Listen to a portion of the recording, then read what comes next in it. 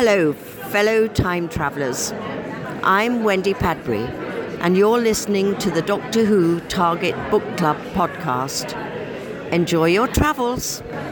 Good morning! We're Too Much Scrolling. I'm Steve. I'm Chip. And we have all the information you need to survive another week. New shows published every Tuesday. Find us on iTunes and Stitcher and TuneIn Radio. And you are listening to the Doctor Who Target Book Club podcast. We'll see you in the future.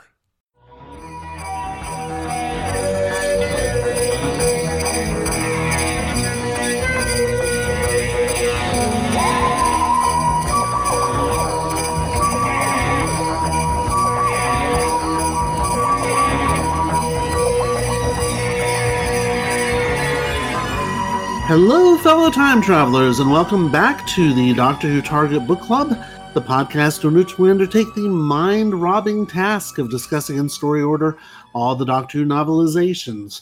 It's technically our Christmas episode, so yeah, join us for the cheer. My name is Tony Witt, and today we have a completely non-criminal three-person discussion panel, including our so-called expert who's been a Who fan since 1979. That would be me. We also have our intermediate fan, one who has seen several episodes but has read little of the book series up to this point, and this time it's the worthy Dalton Hughes. Hello, Dalton. Hello, good evening. And today we have a special guest panelist from the Too Much Scrolling podcast, the wild and wonderful Steve Fodor. Hello, Steve.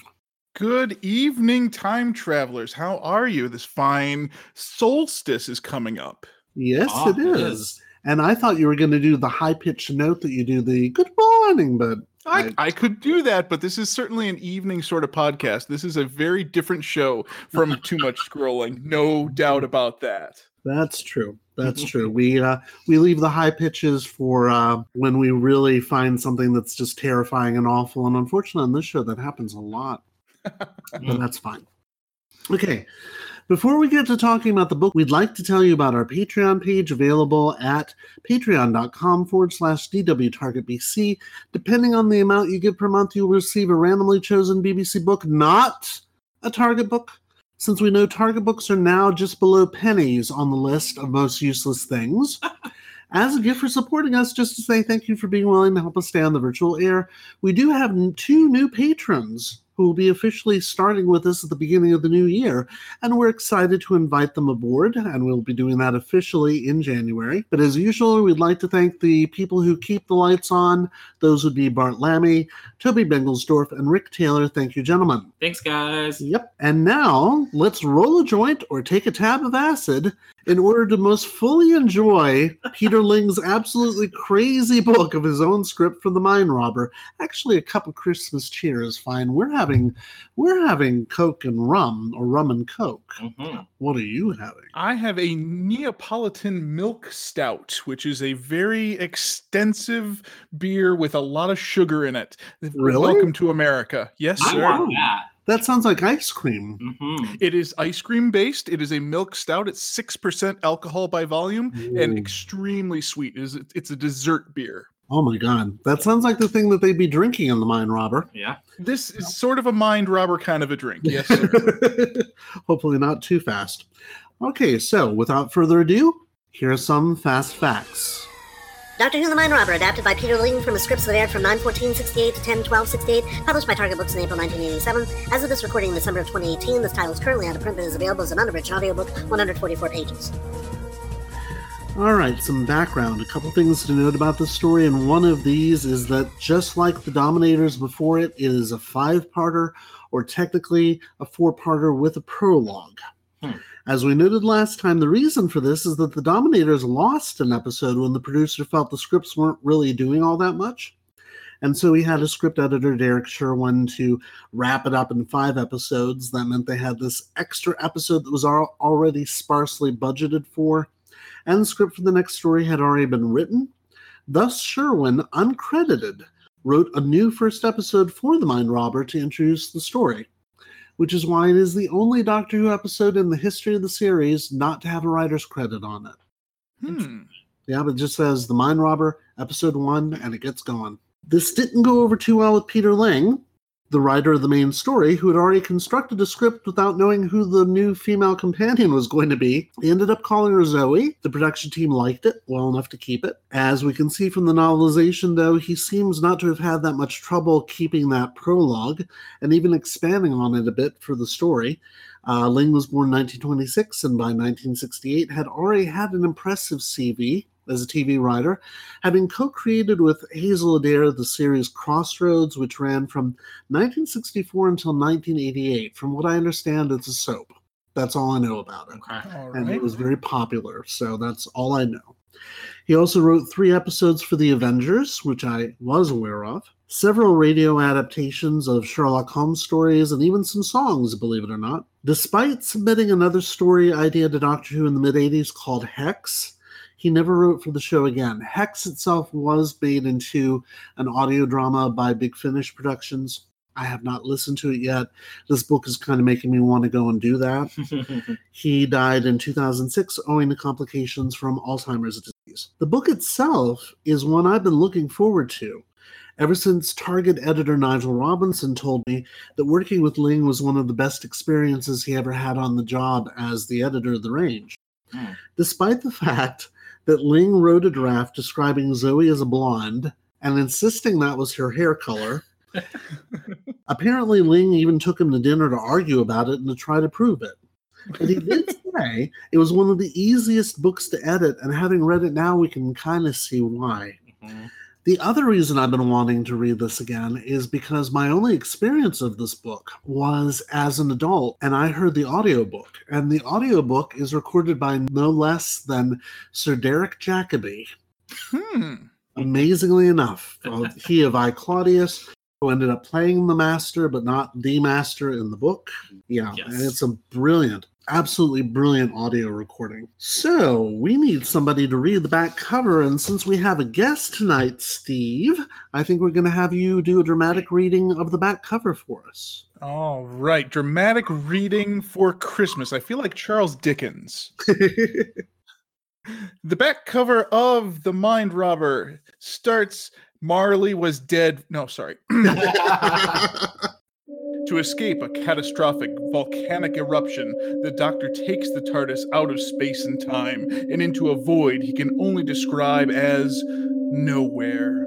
But the crisis is far from over, and when the time machine's circuits overload, the TARDIS explodes. The Doctor, Jamie, and Zoe come to in a dark, unearthly forest. There they encounter a host of characters who seem somehow familiar. A beautiful princess with long flaxen hair, a sea traveler dressed in 18th century clothing, and a white rabbit frantically consulting his pocket watch. What is happening to the 3 time travelers? What strange power guides their actions in the land of fiction? Who can really tell? Yes, as Professor Farnsworth would say on Futurama, who knows? Oh, wait, I do. Bad news, everyone. Bad news, everyone. Good news, everyone. You perfected dog mascara? Far from it. If you ask me, they look like a bunch of hookers. Yes, we're in the land of fiction, and we've gotten beautiful princess with long flaxen hair, sea traveler with 18th century clothes, and a white rabbit. We do not get the white rabbit. I wish we did get the white rabbit. They mention it. They do. One sentence. That's it. We don't even get an interaction. Well, that's more than you get on screen. Yeah? Yeah, it really is. All right, so we're going to go with our first impressions. It's been a while since we've done those. So, Steve, what were your first impressions when you first were given this assignment? Well, I remember this episode as the episode where Jamie McCrimmon suddenly disappears and becomes a whole nother person. He regenerates kind of in this. Yes. And I remember from my Doctor Who lore that was just the result of Fraser Hines actually having chicken pox and being removed from the set after the filming of the first episode. And I wondered how that was going to work into the novelization fiction, and it actually works pretty well in this storytelling world where anything can happen. Fiction all around you, and anything can happen, including costume changes and a face change happens here. I enjoyed this adventure with the Doctor and Jamie, and yes, that girl who happens to be called Zoe with the blonde hair. Oh. Oh, yes. And you're absolutely right about that story about him getting chickenpox. One bit of the lore that it turns out has been wrong all these years is that Hamish Wilson, who took his place, was his cousin. And actually, no, they're not related. Not at all. It would have been kind of neat if they had been, but no relation whatsoever between these gentlemen. So yes, for a good episode of the televised version, Jamie is played by a different person altogether, which is among many interesting things here. It's one of those accidents that really works well in that storytelling world that we're in. Why not? Why not have a different actor portraying the part? And why not have Zoe not really believe that it's him? Exactly. And Dalton, what about your first impressions? This one was reminding me a lot of the Celestial Toymaker, but I enjoyed this story a lot more. I don't exactly remember how I felt about that one, but I remember us as a panel kind of being underwhelmed and a little disappointed. But this story is a lot of fun. There was a lot of playfulness in it that I, in past episodes, have really liked about the Second Doctor, and I'm glad to see that there. But also, Zoe immediately kind of like being like, the he's worried. He's like, he's thrown off. That was interesting to me. But yeah, this one was a lot of fun. I was interested to see what stories they were going to involve. Kind of surprised about the inclusion of Gulliver. Yes. Took me back to 12th grade AP English and suffering through that book. But yeah, this was a lot of fun, and I was really glad to be reading this around Christmas, especially with the callback to Charles Dickens and A Christmas Carol included in there. So there's the tie-in. Yes, absolutely. Now, I will disagree with you about Swift because them's fighting words. I have taught that book several times very successfully. I need to go back and read it as an adult. You do, because it is delightful. It is absolutely delightful, and especially when you get to the whole bit about them coming up with some sort of secret language for political espionage and only being able to come up with sentences such as, our brother John has got the piles again. It's like, that's just brilliant. Yeah, it's a great bit of satire. The unfortunate thing about it is you tend to get Jack Black versions that only do the Lilliputians at the very beginning. Yeah, it's always the little people, and they always leave out the best bit where there's a fire in the palace and Gulliver puts it out by pissing on it. Yes. I need to go back to read it as an adult. In 12th grade English, it was forced upon us, and I remember trudging through it and being like, ugh. Well, but that might explain this. This might be why people take the Doctor at face value when he says that Gulliver only speaks the words that Jonathan Swift gave him to say. No, these are not direct quotes from Gulliver's Travels. No, no, they absolutely are not, because I looked up every single one of them, and they are not in there. Well, actually, they are kind of paraphrases, and they're very good paraphrases, but no, there are a few that are not in there. So, yeah. A better writer might have been able to pull that off, where he actually pulled actual quotations, but the paraphrasing and the sense of the character still holds true. Oh, yes. Oh, yeah. Absolutely. And he is probably one of my favorite characters in the story on the televised version, because it's Bernard Horsfall, who we'll see again as a Time Lord very soon. Yeah, I'm sorry, I gave something away to Dalton. It's okay. He doesn't know about that yet. I don't mind spoilers. I think a 55-year-old program, well, this is actually 50 years old, I think you can spoil Tony. I think it's okay. Yeah, but you'd be amazed how many people really get ticked off about that. And that's dumb. Yeah, well, what do I know? It's usually, the under 20s, young whippersnappers that are just coming to the program because they see that hottie Peter Capaldi and they want to learn more. I've always said if months of writing, directing, art direction, cinematography, music, all that can be ruined by someone sending a sentence, then you can't enjoy anything. Well, that is true. So where do we start with this? in the beginning. Okay. Yes, I think that's probably the right place. A very good place to start. So we're going to yes. start with that novelized version of words and events that aren't even Peter Lim's. They belong to Derek Sherwin. That whole TARDIS-based first episode. What did you think? I was thrown off because having just read The Dominators, Vesuvius? What? You almost made me spit my drink. Sorry. Yes. It just, what? Yeah. How No. did we end up here? We didn't. So. It is very tacked on. There's no doubt about that. But it's kind of a two-parter, sort of. You know, it's that cliffhanger that was manufactured by the process as opposed to on purpose. Yes. And I think a lot of it is manufactured because Peter Lim simply forgot what happened in that episode and didn't realize there was a lead into his story, even though we just came off Ian Marter deliberately leaving that that cliffhanger there for the next writer to pick up, and it doesn't get picked up at all. We're instead in Vesuvius. But it works well. If I forget the fact that we were on another planet completely. Yes. Then the Doctor's going to be at Vesuvius in a later incarnation. Yes. So yeah. But the book as a whole, though, it does well with creating the scene and giving us kind of starting us there. Mm-hmm. So it works. It just, for me, having just come off the other book, I'm like, wait a minute. I understand that. It's a push start into the story, and I think that's all right. I think that a lot of stories suffer from a real need to have that cold open where we have something happening already. Mm-hmm. I enjoy how we've done that so well in the new seasons where we have these ideas of these adventures that they're going on in between. This works the same way in a lot of ways. Yeah. Oh, yeah, absolutely. And I think that watching this in the 60s, you really would not have gotten a sense that this is, in essence, a one-parter that's all by itself in the TARDIS. And then the story proper isn't going to start until, say, chapter 3 of this book, in fact. That's where we get the first Lim material. Mm-hmm. But it works really well, and he does a very good job with it, especially the newer stuff. I'm trying to think what some of that stuff is.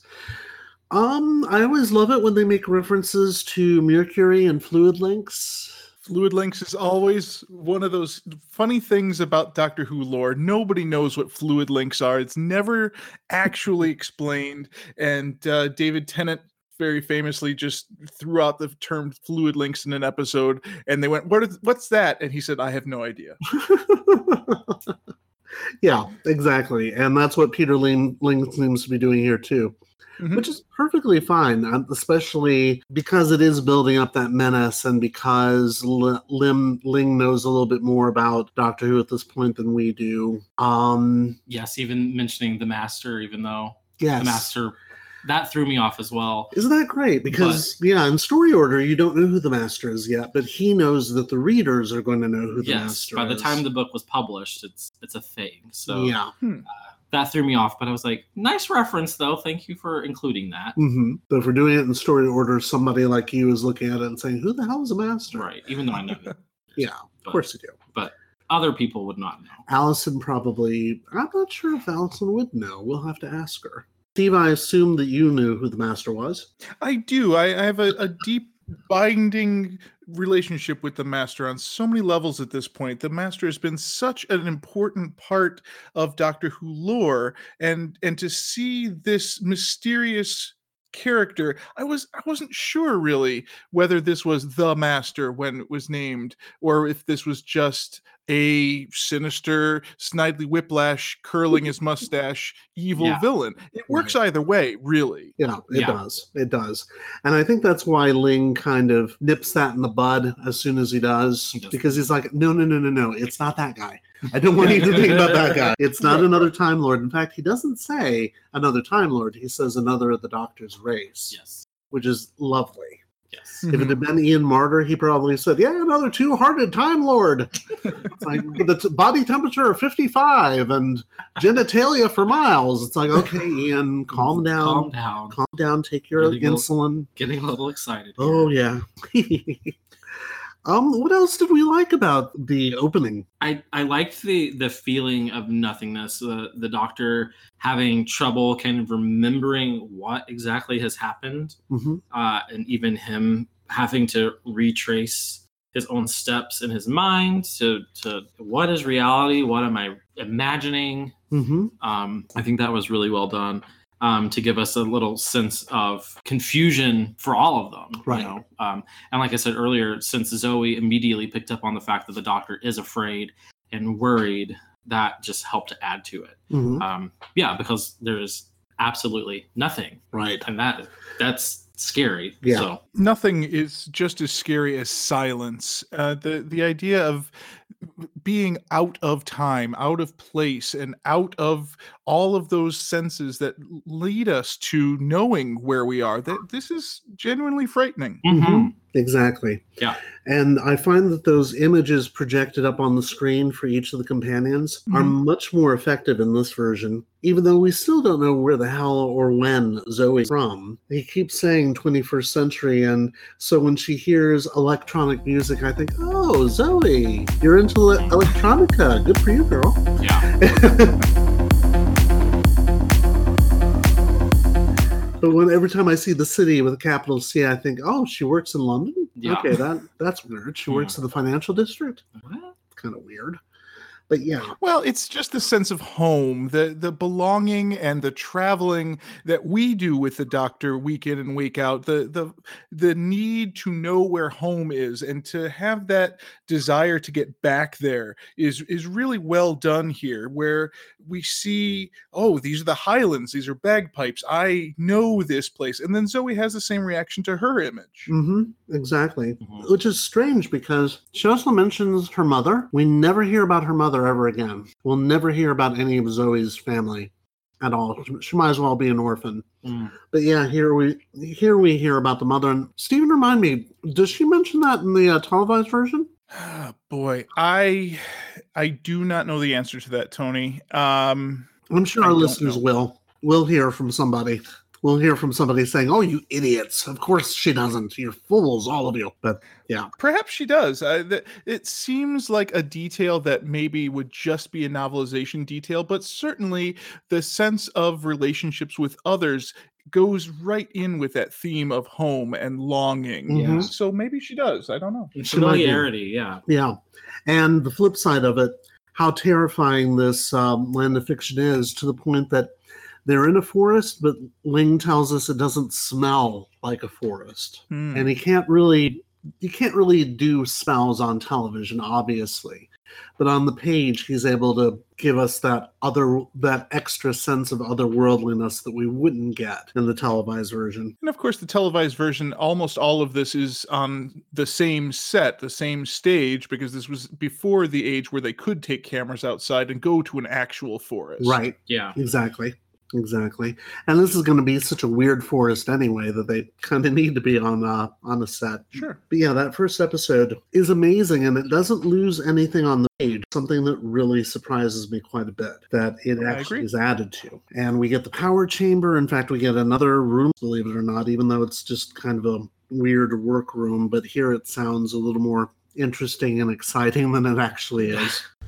Hello everyone, Tony Witt here, breaking in for a second because there's actually one thing that we did not discuss about the beginning of this story, and it was noted after we were done recording, and one of our readers on Goodreads, Carrie, hello Carrie, brought this up as well, that one of the weirdest things about that intro, besides the Mount Vesuvius thing, is that Jamie is piloting the TARDIS, not once but twice, which is just absolutely bizarre. Anyway, we thought that was interesting enough to bring it up as a extra note, so there you go. Now back to the program. So, once we get into the story proper, what's striking to us? What do we like about it? What are things that pop out to us? Once they're in the forest, kind of the way that they all get separated and the description of the Doctor heading in a straight line, Jamie heading in a zigzag and Zoe walking in circles. Mm-hmm.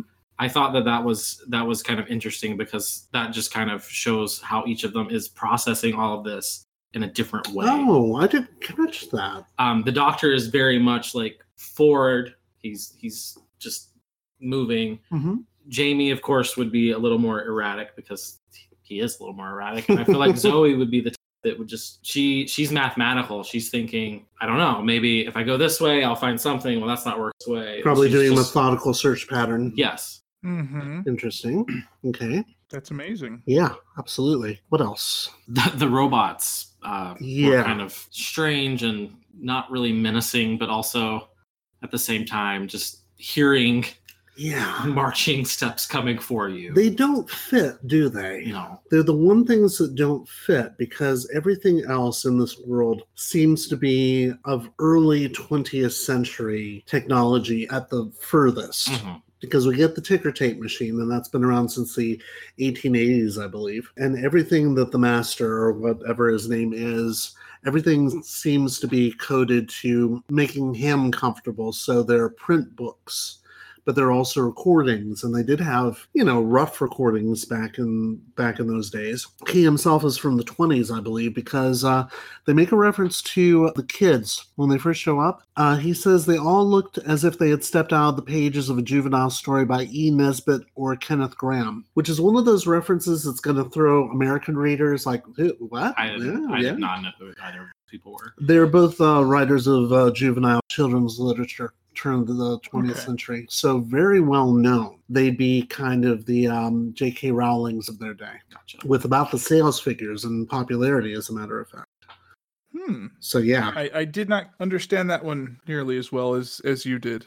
well, I had to look it up. Beverly Clear. Oh, Yeah, Ramona Quimby. there we go. Yeah, So- there you are. yeah. I had I'd heard of E. Nesbitt before, but I'd forgotten that that's the pen name of Edith Nesbitt. Okay. But it was mostly boys' adventure stories, so that sort of thing. So it might be familiar if I look up any of it. Yeah. Okay. Just in the broad strokes of it, but we didn't really have that in American literature, except we We had the Hardy Boys. There's plenty of examples of literature of the time written specifically for groups of children. There's so many different examples. right. And I was thinking specifically the Boys Adventure Tale, and as soon as I said that, you're right. Hardy Boys popped into my head. The Boxcar Children popped into my head. Well, even L. Frank Baum, the Wizard of Oz Oh, yeah. series. To some degree, yeah, though that was much more fantastical. These tended to be a little more grounded. Okay. But yeah, even the master saying that he's written something like, I did the math. How many pages did he say he had done? It was something ridiculous.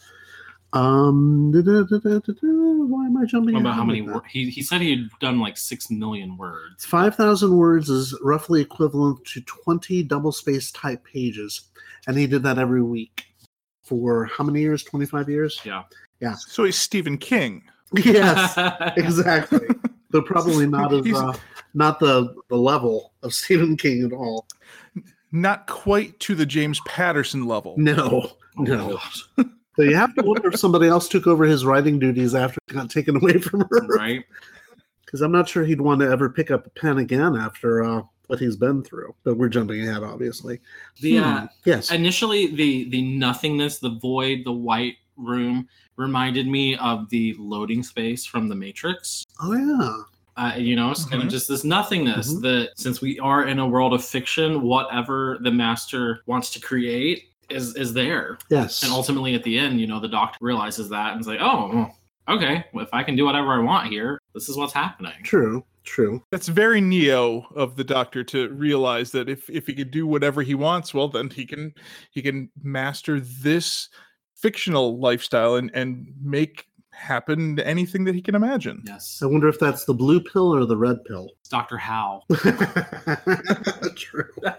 There was a weird reference in the very first chapter, though, and I was wondering how you two thought about it, because it sounds rather like they've created this pocket of nothingness by the TARDIS doing this, using this power unit, which is why the Doctor fears something is going to come to fill it. So it sounds almost like through some wibbly-wobbly, timey-wimey thing, the land of fiction is plopping into that space, having already been fully formed somewhere else, but just needing a pocket universe to put itself into. Including the Master? Including the controller of this space? Possibly, yeah. We don't know how long he's been there. Yeah, I never really quite understood if they are in a land of, if it is nothing, if it is outside of time and space. Yeah, how that all worked. Yeah, and it might be, and here's a thought of, I mean, we really have to get into why the power behind the Master is doing what it's doing, because it's described as another one of those ethereal, great intelligence style creatures.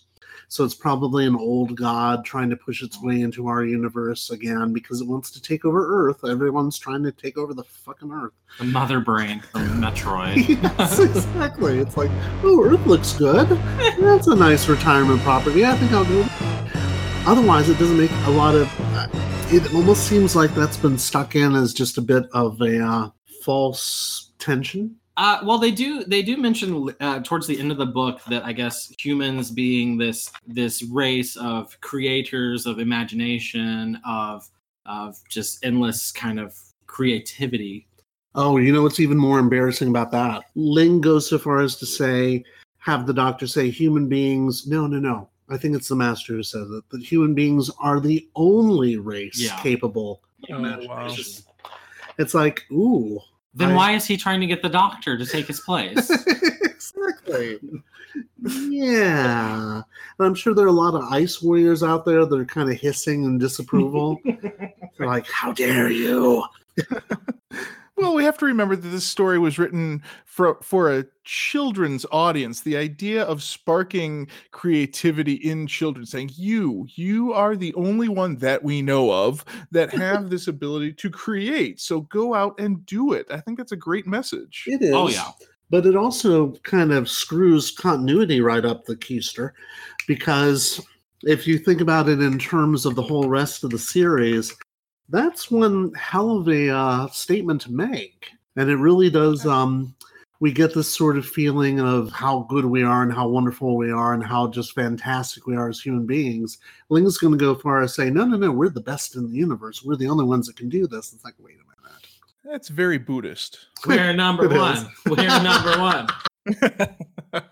But Buddhist in what sense, Steve? Well, the idea that we go through these cycles of rebirth and death, and it's only when we reach humanity, when we're not frogs or rocks or trees, it's only when we're humans that we can reach the state of nirvana. The idea that our creative mind is the only one that we know of that we can reach that state. This is power of thought. That's the name of chapter 2. The power of thought invented this space, perhaps. Yes. Maybe the TARDIS and its psychic abilities and the Doctor's power of thought invented this space, including all of the traps that they eventually traverse. I could see that. Yeah. And I'm glad you brought up the chapter titles, because aren't those awesome? Yes. Yeah. I mean, you rarely get writers even bothering with chapter titles. And usually when Terrence Dicks does, he gives away what's going to happen in the chapter, so you don't even have to read it. But The Doctor Abhors a Vacuum, which is fun.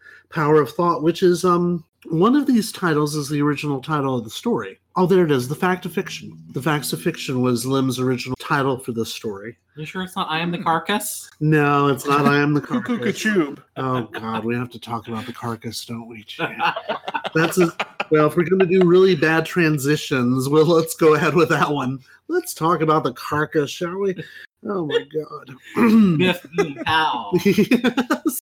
Cue the Batman theme. Yes. Does anyone know when Batman premiered in the States? Batman 66? Are you talking about the TV show, the Adam West? Yeah, that show. 66. I think that, yeah, that's right.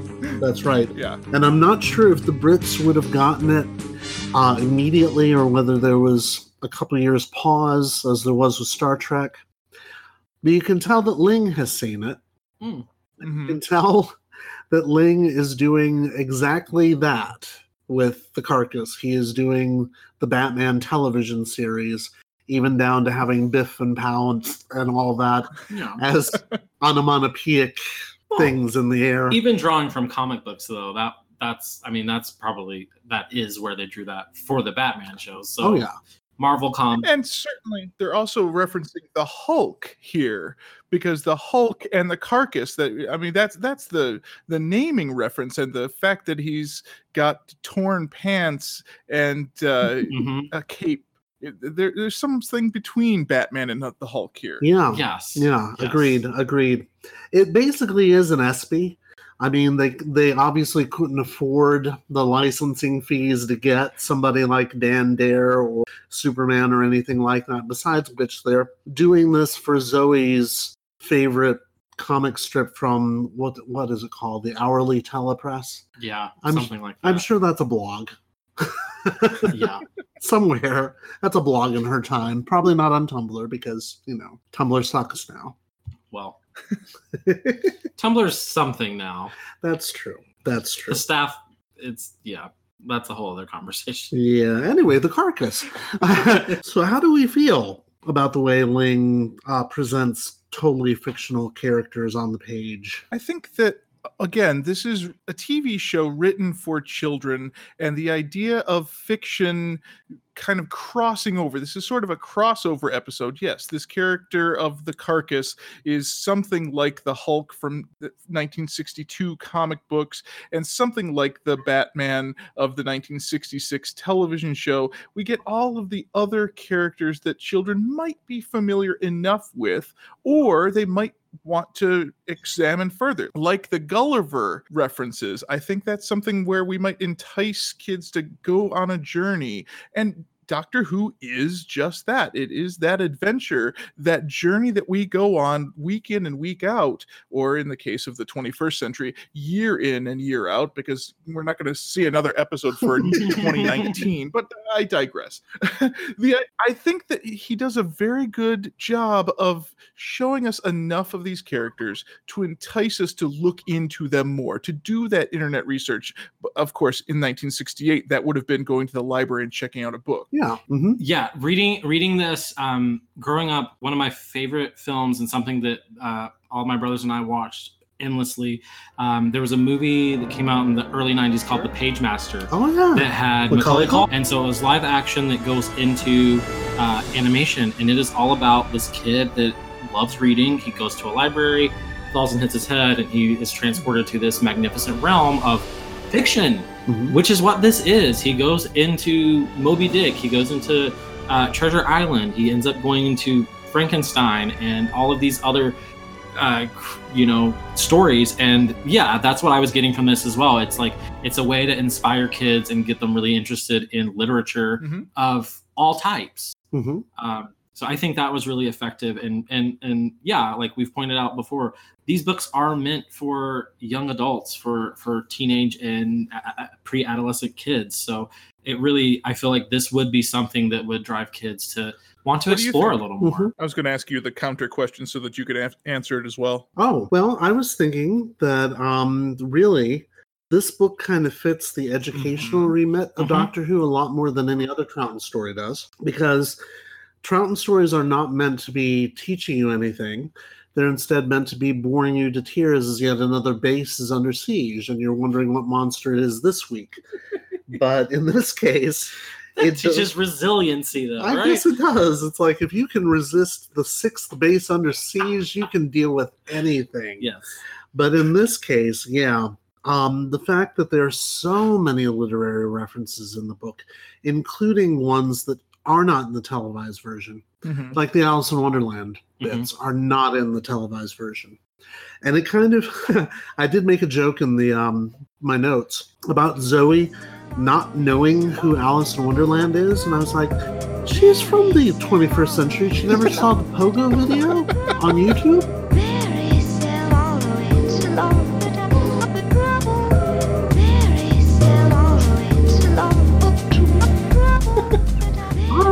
Seriously, that's a trippy video. That seems like exactly the sort of There are thing Zoe Johnny would be doing. Depp versions of Probably this story. should- She has to have known about this story by this point. Well, we Yeah. don't know that Zoe has anything like a sex drive, to be honest. So maybe she doesn't have that thing for Johnny Depp that girls her age should have if they were growing up in the 21st century. But that seemed like the weirdest little reference that she Mhm. doesn't know about that. But she knows the Minotaur. It's a Yeah. more ancient Yeah. story. There's certainly more chance of that being a part of her repertoire. Yeah. Though the thing that bothers me about it is that I was always taught that Alice in Wonderland is to some degree a math problem. And that seems like the sort of thing that if Zoe had heard that, she'd be like, oh my God, I don't usually read literature, but this sounds fascinating. I'm going to go in and delve in and find out what this math problem actually is. Now, don't ask me what kind of math problem it is because I'm not a mathematician. But I'm told by mathematicians that yes, the whole thing is a complex algorithm. And it's like, I thought it was just really? about drugs. Yeah. It probably should be, right? Because that's the best way to watch the Disney movie, and it sure is how the best way to watch the Pogo video, which I'm sure Zoe must have watched at some point. Maybe she's just too young. Well, have you ever seen the very ridiculous middle school musical version of Alice in Wonderland? No. It is No. most certainly about drugs. Whenever I put it on stage, I tell the kids, okay, this is where it gets weird. Well, Just the that's beginning, hilarious. Pretty much the beginning, yeah. Well, that's kind of what the Mind Robber in general is doing, though, isn't it? It's definitely got that trippy quality that the late 60s we associate with the late 60s. And that stage work as well. Again, going back to the idea that they were on this soundstage the entire time. They couldn't leave that locale. They had to flourish in whatever they could think of. You know, we've got the toy soldiers. We're at Christmas time here now, and we've got all of these images that are, maybe stolen from other sets of other BBC shows at the time. That's how I envision it. And Yeah. it works. It does. It does. And come to think of it, I'm trying to remember when this was actually recorded again, because it aired in September. So they would have been recording this over Christmas time. So yeah, it's me again. And I probably meant to say they recorded this over summertime. Sorry about the mix-up. All those things would have been in storage from all the pantomime shows and such. And not in current use. Yeah, Yeah. exactly. Mhm. Which is probably why Peter Ling adds as much as he does, because the added stuff here, it's kind of a shock when you watch the televised version and you're like, oh, there isn't a sequence where they go through Miss Havisham's kitchen. Yeah, the cake. Yeah, the But cake. You was don't there. see that, and you don't end up on the don't they take a boat ride on the River Styx at one point to see the Medusa?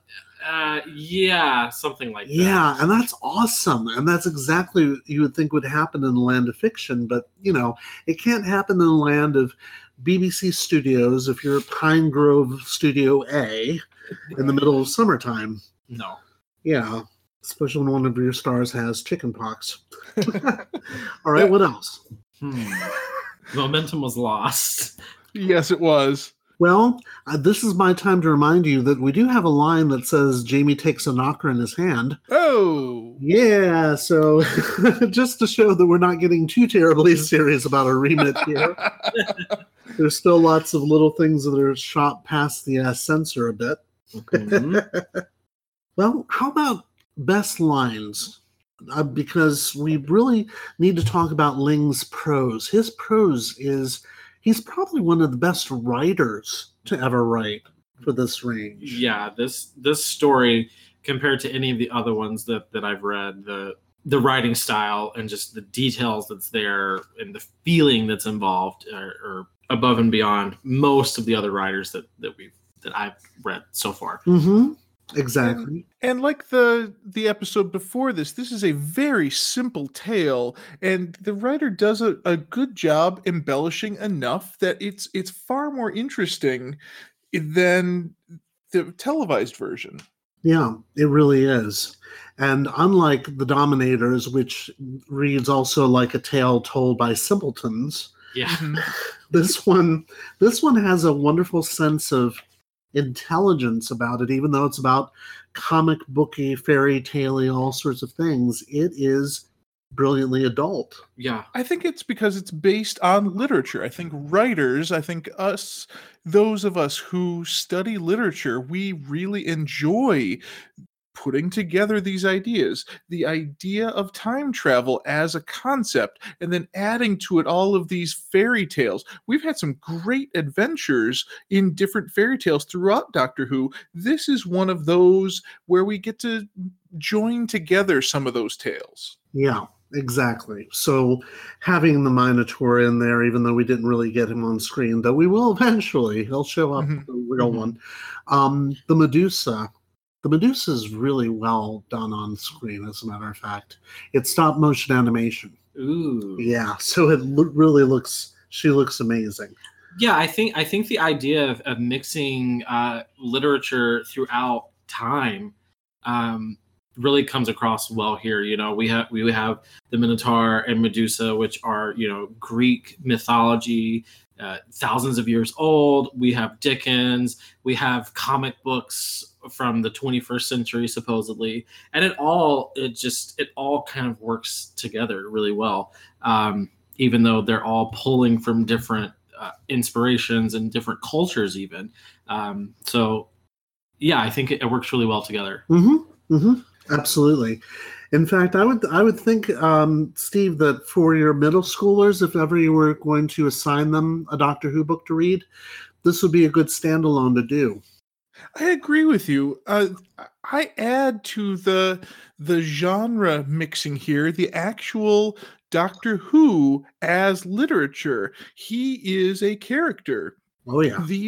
These are characters in a story that we are reading the story and adding their story to the stories of all of these other characters. You know, I think of course, the more modern Who, where we find out that we're all stories in the end, but Doctor Who and Jamie and Zoe are characters in this tale here. You won't even remember me. Well, you'll remember me a little. I'll be a story in your head. That's okay. We're all stories in the end. Just make it a good one, eh? Because it was, you know. It was the best. And in fact, thank you for pointing that out, because we need to talk about how the regulars are handled in this, because that's another thing Ling does really well. He gives us some actual characterization around the Doctor and Jamie and Zoe, which is really well appreciated. Like when Jamie is, at one point he hallucinates his home in Scotland again, and he has these bittersweet longings toward it. And I can't remember the last time we've had Jamie actually think about home rather than just calling everybody Sassenachs and OR and all that stuff. Yeah, and this being what the second story that Zoe's been in, right?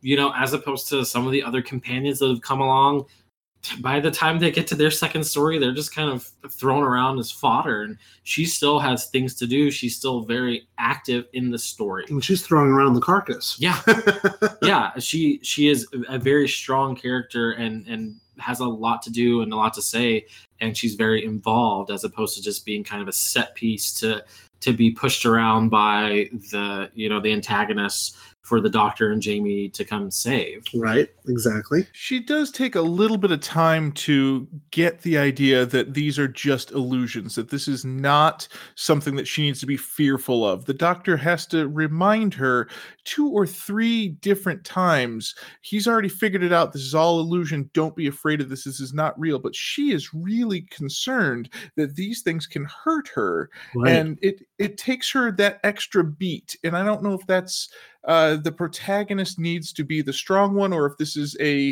1968 male-female characterization. Actually, I think there's a third option. And I noticed that at the very beginning, in the first 2 or 3 chapters, Peter Ling keeps hitting us over the head with the fact that Zoe is a very logical, very rational, mathematical sort of person, that she doesn't have a lot of an imagination. So these things are, she has trouble seeing them as creatures of the imagination because she doesn't use her imagination all that often. So she very much looks at the world around her as a logical person would. If she can see it, it exists. It exists. Yeah. And even once Gulliver shows back up later in the book, after Jamie has tripped the alarm, she sees Gulliver walk through the alarm, and she's like, well, he walked through it, it's fine. It's like, no, he's not real. He's a figment of your imagination. Yeah.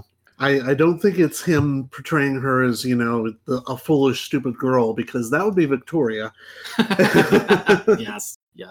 What else? Oh, the idea of the Doctor having to reinforce for himself. At the end, I can't create myself as fiction because that will entrap me.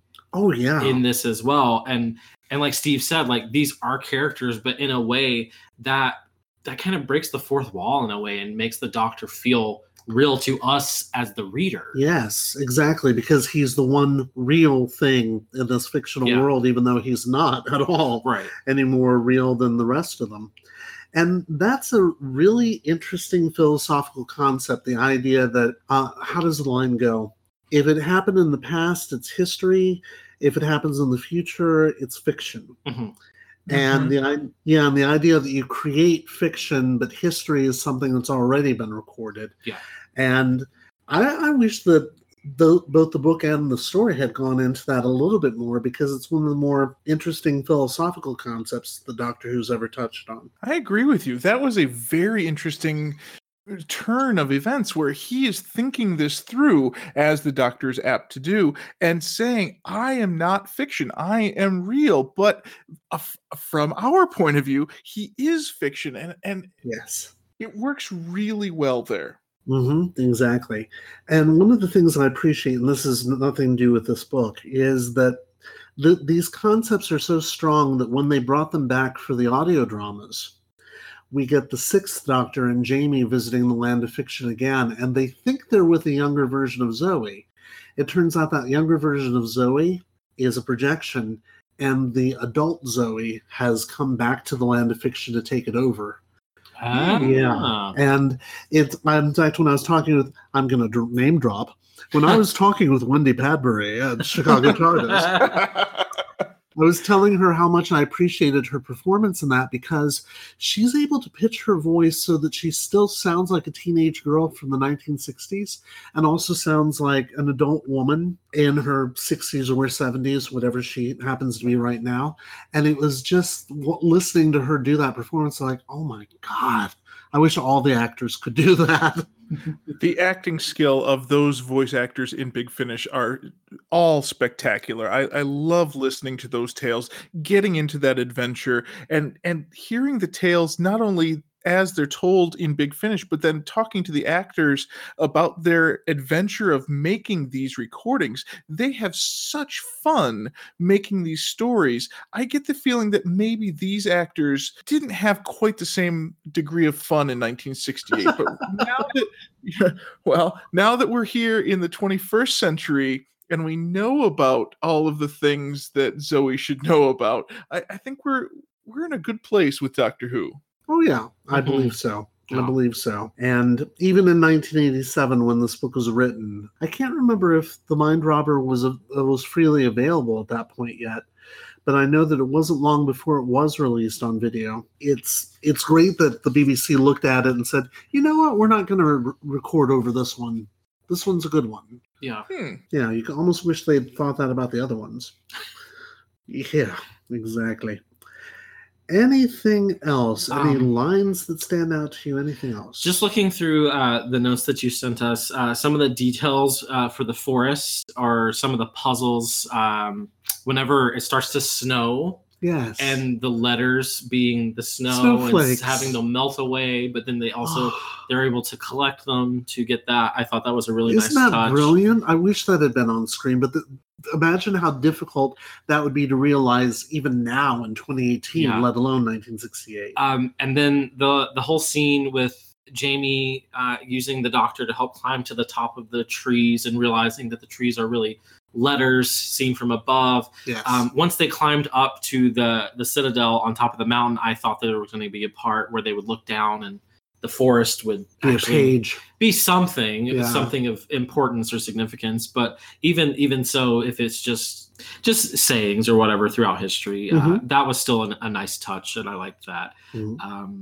Just kind of, we've seen kind of nursery rhymes involved in here, so we're getting all kinds of literature and spoken word and just wordplay. Yes. Involved. And Ling having fun with it, doing things like having the Doctor continuously saying to coin a phrase. All the way through. It's just brilliant. And at one point he says to Zoe, if I've told you once, I've told you 1,000 times. Don't exaggerate. It reminds me of, I don't know if you're familiar with this, there's a PBS show called Word World, where everything in this world is spelled out. So the word pig forms the character of the pig, and the word frog forms the character of the frog. It's an interesting way to get children to see letters and to form in their little heads the idea of how words can form a story. It's beautiful to think that in 1968, they were looking at this fictional world made of words, not made of paper. It's not a book. It's made of words. Yeah. And the literature and the literacy built into that. Yeah, exactly. Makes me think, is it E.E. Cummings that in poetry a lot of times will create their poetry into pictograms, or sometimes I know there are other poets that do there's a whole school of poetry in which they do that, and which is pictographic. But constructing literally with the words to make the image of it. Which is kind of what's been done here. And it really is just an impressive book all around. I know that our iTunes, I'm going to say it again. Reviewers. I know our iTunes reviewers tend to think we're a little too negative, even though we just got another positive review, so I'm happy about that. But this one I can't say enough good about. Yeah. So I agree with your iTunes reviewers. You guys are sometimes a little bit negative on your Doctor Who stories. I know that as fans, we love this stuff so much that we get to nitpick a little bit. This is one of those stories that I'm not really into nitpicking. I think that what they were trying to accomplish in the original airing and in the book, I think they have successfully accomplished here. Yeah, I think so. And this is one of the few times that the beauty of the prose is also matched by the strength of the story. I think the reason why a lot of our listeners think that we tend to be a little too negative is because either you've got a strong story that's let down by a really poor prose style, or you have a poor story that's only buoyed up by a good prose style, or you have Galaxy 4 or something like it, where you have a bad story and you have a prose style that's just bizarre. And that's something that literary criticism does. It's not that we're trying to be, awful about it or anything. We're just saying, does this hold up as a book? Does it hold up as a novelization?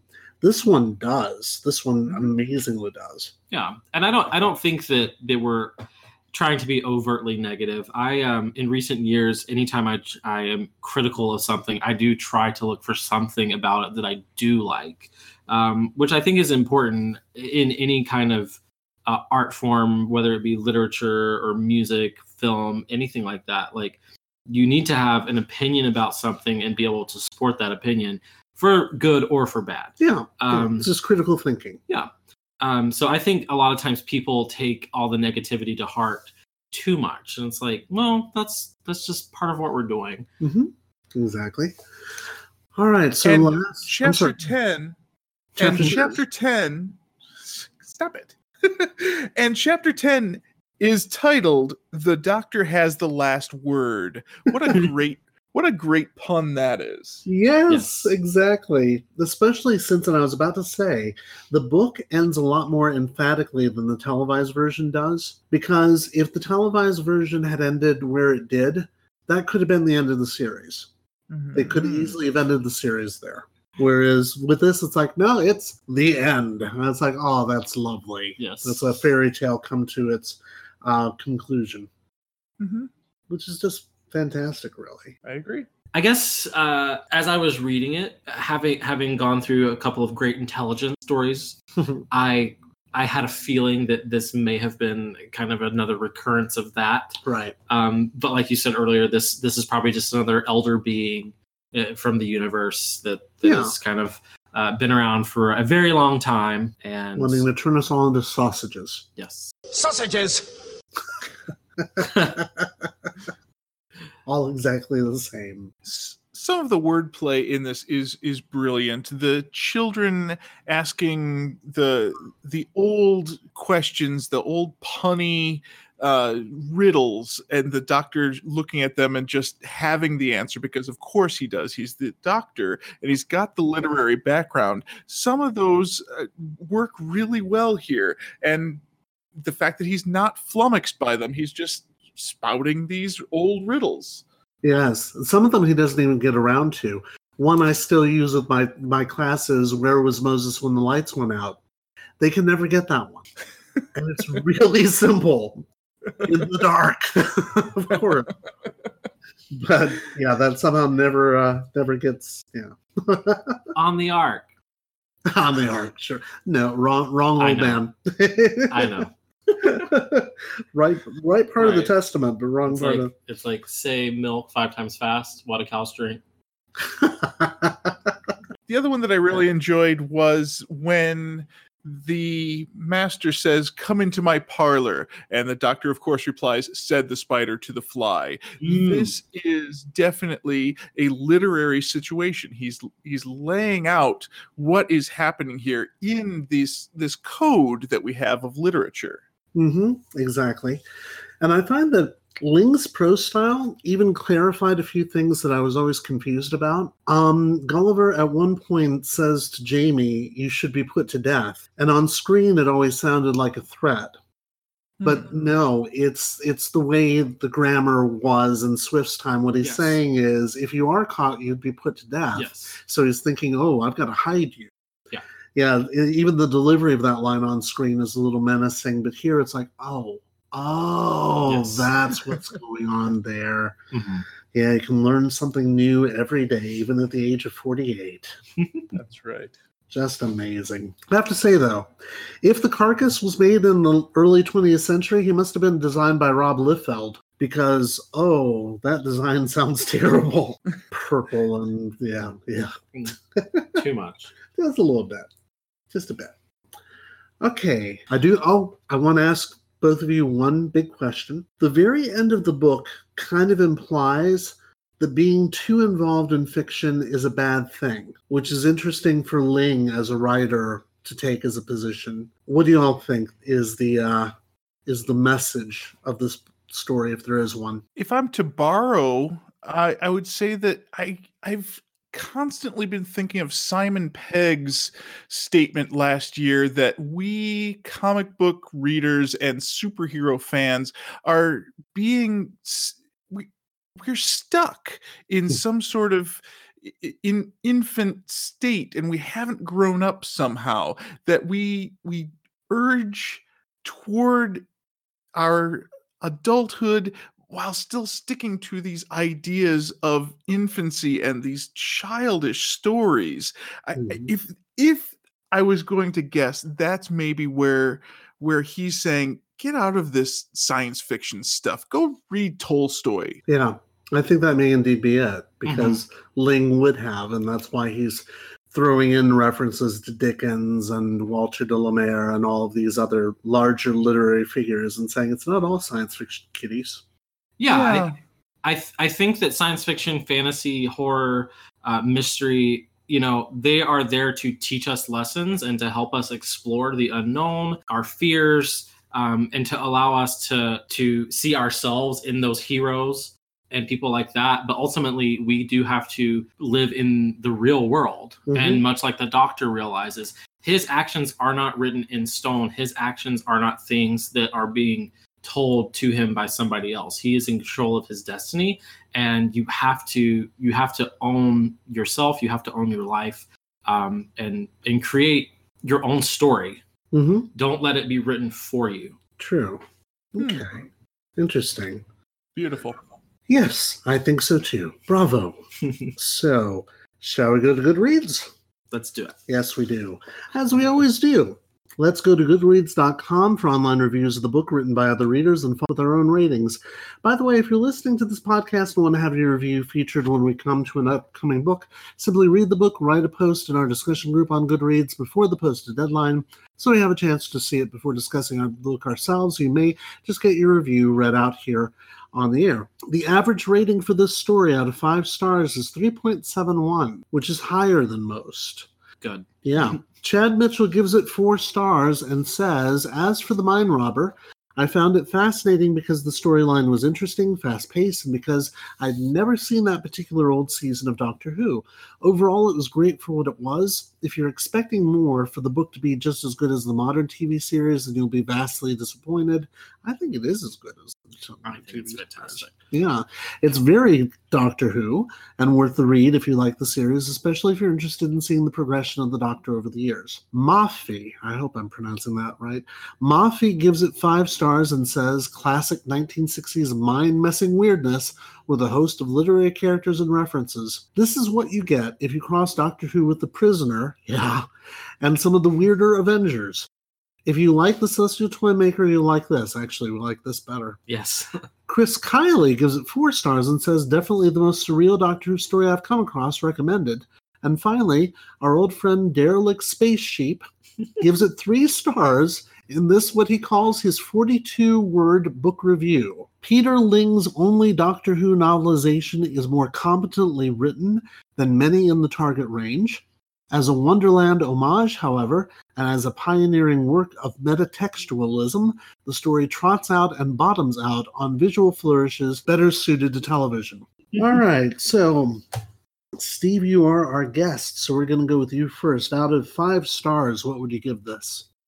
I think this is a solid 3.7, the average that you found on your Goodreads list. I think this is a very good story. I think it's well written, and a love of literature and literacy is so well deserved here. The author really wants us to share this world that we live in and this world that we can live in through the world of stories and literature. I think this is a good book. Okay, terrific. Dalton? I love this. I love this book so much. It's probably my favorite story we've read so far. Out of 5 stars, I'm like 4 to 4.5, so we'll split it down the middle, say 4.25. I love the writing style. I love all of the literary references, the character development, the interplay of all the characters in the story. There's just a lot going on here that really checked off lots of boxes for me. There's adventure, there's mystery, there's just so much in here to draw from, and if anything, it is, like we said, it is very inspiring and makes you want to read more and to explore more and to just be involved in fiction, in creative processes, period. Agreed. And for me, I would say, it's hard to say. I actually think I'd give it a 4.5, mainly because I haven't looked forward to a book like this since one of David Whitaker's books, and having that level of prose style coupled with a really good story, I did not want to speed through this book at all. I wanted to savor it. I wanted to take my time with it, and luckily I had the chance to. Because there are very few Doctor Who books that are written as well as this. So this really is a treat and a treasure and something of a Christmas present. Yes. So it's kind of nice that it landed where it did. So 4.5 stars. All right. Thank you, guys. And thank you, fellow time travelers, for giving us your valuable time. Next time, we will be ringing in the new year by discussing Ian Marter again and his novel, The Invasion. Ooh. That's going to be mid-January, though, so don't expect us back before then. In the meantime, if you liked what you've heard here, like us on Facebook at Doctor Who Target Book Club Podcast, all one word, like a crazy person with no spaces. You can also visit our still pristine subreddit at reddit.com/r/DW Target BC. Feel free to watch videos of our first 12 episodes. Give us a thumbs up or comment on YouTube at youtube.com/user/Emperor/videos. Follow us on Twitter. We're at DWTargetBC. Subscribe to us via the podcast provider of your choice. We're on iTunes, SoundCloud, Stitcher, and TuneIn. And if all else fails, you email us at dwtargetbc@gmail.com. We would like to thank Steve Fodor from Too Much Scrolling for joining us for this special episode. Yes. Thank you for letting me be a part of your special Christmas episode and this wonderful book. This has been a great amount of fun. We do a lot of reading on Too Much Scrolling. We have a book of the week, so if you're interested in getting more literature in your life and more science fiction and more Doctor Who, we talk all about all of those subjects on Too Much Scrolling. You can find us on TooMuchScrolling.com. We're on iTunes and Stitcher and TuneIn, just like you. And you can find us on all of the social media everywhere. We're a fun bunch of guys. Come and join us. They certainly are. So, thank you very much for listening. Happy holidays, Merry Christmas, Happy Hanukkah, have a trippy Kwanzaa, and may the spaghetti monster in the sky rain sauce upon you and yours. Thank you very much for listening, and enjoy your travels. Festivus for the rest of us. And a bright solstice. Exactly. Take care, everyone, and happy 2019. Bye-bye.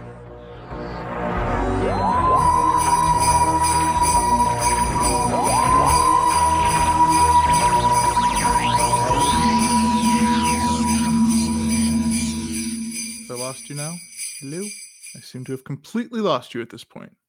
Well, that was fun. I'm just going to take over the show from this point on. I hope Craig is still recording. This has been the Doctor Who Target Podcast. What's the name? The Doctor Who Target Book Club Podcast. I wonder where you've gone. Did you run out of battery, perhaps? Or rum? Or both? I really hope this is recording so that you'll hear this later. So the Mind Robber has nothing to do with that Peter Capaldi episode where they're in the bank and their memories are wiped. So that's good. Sausages!